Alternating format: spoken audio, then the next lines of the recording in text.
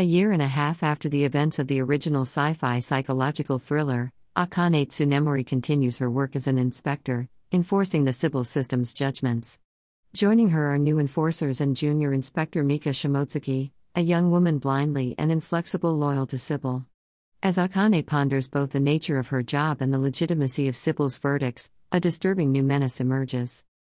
A mysterious figure has discovered a way to control the crime coefficient, a number compiled from mental scans that allows Sibyl to gauge psychological health and identify potential criminals.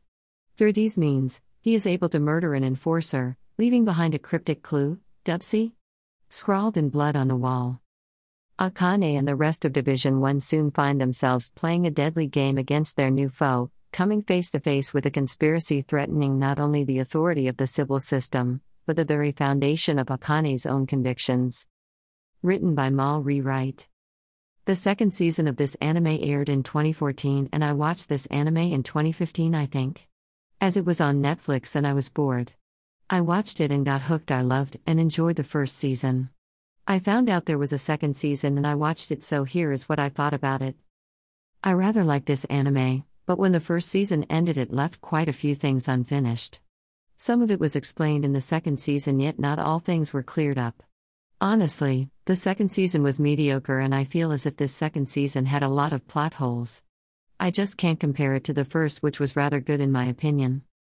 When an anime first comes out, it's hard for a second season to come out and be just as good as the first. I would love more than anything to happen, which in some cases we are lucky, and the second season is as good as the first.